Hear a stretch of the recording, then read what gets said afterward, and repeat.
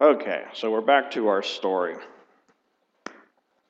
If you haven't been following along with this odyssey of our patriarchs and matriarchs, we had Jacob and Esau, who were brothers to Isaac.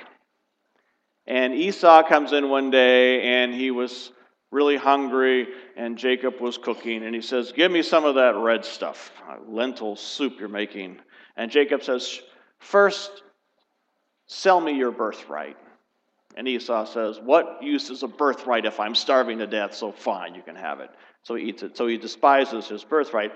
Later on, Isaac is going to bless Esau. And the Bible is really clear that the promise of the people of Israel, they're not Israel yet, that comes later, are going to go through Jacob. And Rachel tricks, with Jacob's help, Isaac into blessing Jacob. Esau is now extremely unhappy. The blessing has been stolen. He's already given away his birthright. And he does what any brother would do. What does he do? I'm going to kill the useless SO something of a brother. Mom hears and says to Jacob, "Your brother is slightly unhappy. Now would be a good time to leave town." So she sends them off to her brother, Jacob's uncle Laban. And he's going to eventually get married, and that's a whole other story. But in the meantime, he's doing what any person of faith does. He's running away. He's saving his skin. He hightails it for the hills. And this is when he is out there and he's walking away and he's realizing, all of this scheming of mine and all of this planning, all of that's accomplished to this point is my brother wants to kill me, and that is not an empty threat. So he's got to be feeling pretty good. And that night, when he lays down to sleep and he puts his head on a rock, and let's face it, man, you got to be tired to put your head on a rock to go to sleep. And he has this dream, this vision, and there's a ladder going up to heaven and back down. And he sees angels ascending and descending on this ladder. And he wakes up and he says, "Wow, this is a holy place, and I didn't even know it. Surely the presence of God is in this place." And he names it Bethel. El is the name for the high God. So Bethlehem, Israel, Bethel, El is a big name, God. So what do angels look like? How do you recognize them to be angels? What do angels look like? What do you think? Big wings and a halo. See, you got to shout it out first because that's the obvious answer. Now you're left with the dregs. What do they look like? What do you think? Everybody here. Last week, I was told that Mary Baumel was an angel by my wife, and I always listen to my wife. And even when I don't listen, I pretend that I have, in fact, listened to my wife. But last week, she had got some of the young kids, and these were new people. These were young folks who had never, and a little girl who had never been here before, and they needed help collecting all the little. These are not actually glass eye holders, as many of you think. These actually are communion cup holders. And you helped. You were an angel. And so as an angel, you were able to see the fellow angels. I was on a sailing trip for 6 days and 5 nights. I know you feel incredibly sorry for me right now. And it was really wonderful. And on the 4th day, We were sailing in 20 to 25 knot winds, and the boat was heeled over at 30 degrees, and we were just slamming into the waves, and we were just basically hanging onto the rails. And then the sun came out, and the skies cleared, and the wind just died. And there was no wind at all. And we tried, like idiots that we were, to keep going up towards Seattle, and there was no wind. Put the kicker in the water, try to start the kicker, no motor. No wind, no motor. Now it's like, and you're just sitting there in the sun getting baked. So Rick calls Vessel Assist, my friend, federal judge who I was sailing with, calls Vessel Assist, and found out that he had allowed his membership in Boat US to lapse. The estimate, and they always estimate low so that you'll say yes, for the tow was just over $1,000. This is why you don't want to get towed when you're a boat. And it was going to be 4 hours minimum, probably 5, and we were going to get into Seattle like 10 o'clock at night. And Rick is just, And I turn around and I said, Edmonds Harbor's right there. It's like 1.5 miles away. It's like, they don't have Vessel Assist. But so we spent about an hour and a half just moving, just inch by inch by inch by inch. And suddenly this guy comes down and he's flying. He's in one of these like cigarette boats. It's a jet boat. And he's driving. He's got his girlfriend there. He's got this huge collie. This collie's fur was like out to here. We think he was probably a professional or ex-professional athlete. He looked like it. And this man knew nothing about boating. And I'm on the bow of the boat with my towel, and I'm flagging him down. And he stops. It's like, so that's the first miracle. Because the guy stops. And you're supposed to stop, but a lot of people don't. They just wave at you. They think you're waving. Anyway, so he shows up, and I said, we only need to go there. Can you help us out? He said, well, I really would like to, but I lost my cleat last week. I don't know what you do on a boat like that to lose your cleat, but it was bad. And I said, well, do you have another cleat? He says, well, yeah. I said, well, you only pull from one point, oddly enough. So can we try that? And he says, sure. So we throw him the rope to his girlfriend, and he says, well, bring it to the back. And she drops the rope and goes to the back of the boat. This tells you something. It's like, no, you need to bring the line with you so you can tie it off. And then he doesn't know how to tie it off. So it's like, well, throw it back. Just like, do you know how to tie a bowline? Because if you tie the wrong knot, you will tie it, and then after towing, a boat that heavy, you'll never get it undone. It's got to be a nautical knot. And he said, well, I learned how to tie a bowline last year, but I forgot. I said, same thing happened to me. Throw me the rope back. I'll tie a bowline and I'll throw it through it. Anyway, this guy who knew absolutely nothing and put it through the eyelet, wrap it around, and good, it's like, so he did it. And his girlfriend was so, she was so impressed with this guy now. Like, he's the knight in shining armor.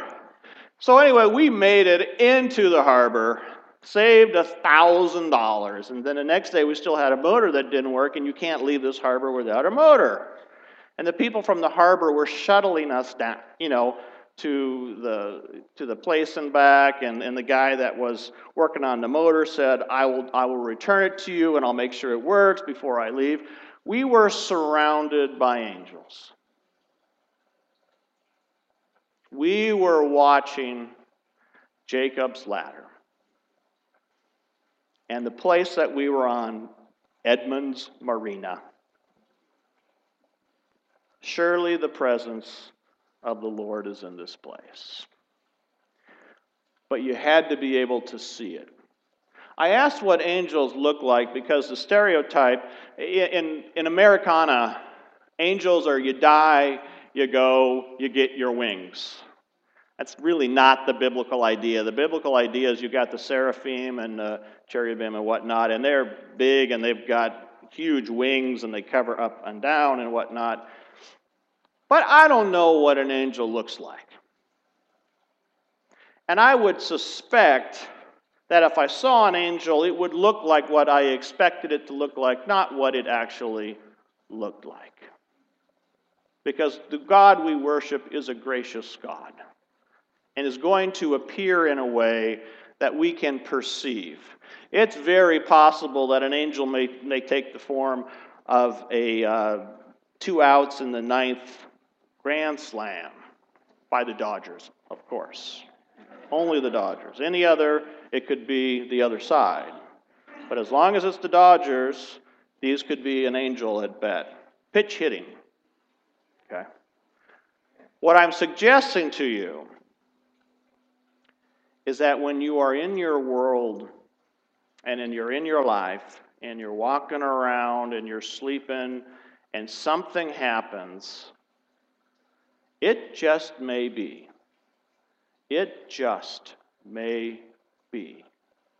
that you are seeing angels going up and down to heaven.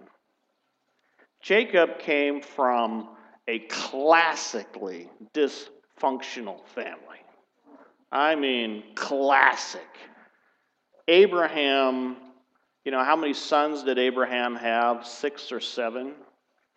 And he booted out all but one to fend for themselves in the desert on their own. And Isaac wasn't much better in favoring Esau over Jacob, and Rachel favored Jacob over Esau. And this was the experience. This is not the paradigm that you want to set up for a holy family. This was not Mary and Joseph kneeling at the manger that we love to see and behold. This is what couples are supposed to do. This is a seriously dysfunctional family. And Jacob is now running away. And I got to tell you, when God comes to you, it is almost always when the stuff has hit the fan. You think, oh, life is good. Now I'm ready for this beautiful vision. I'm on vacation. The winds are 12 knots. The boat is heeling over about 15 degrees, and we are at maximum hull speed. And it's sunny, and it's perfect. Now's when I want God to show up. Because I'm relaxed. I am just ready. And God says, nope. Wind's going to die. Motor's not going to start. You're thinking, I'm going to get hit by a ship in the middle of the night. That's when I show up. Jacob needed to have an experience of God at a moment when he was like, my brother wants to kill me. All the self-scheming that I've done is probably going to come to nothing. And that's when God shows up, shows him up and down, and says, you will be blessed. And it is through you that the people of the world will be blessed. So pay attention. And let everything else go that you don't need to hang on to.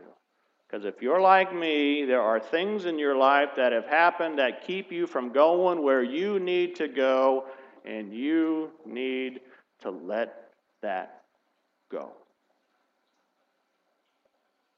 God says it is okay. Let that go. We are surrounded by ladders going up and down to earth, filled with angels. Sometimes they're in our very congregation, as Mary Baumol said. They're all around us, all the time. And all we have to do is look, and sometimes God doesn't show it to us.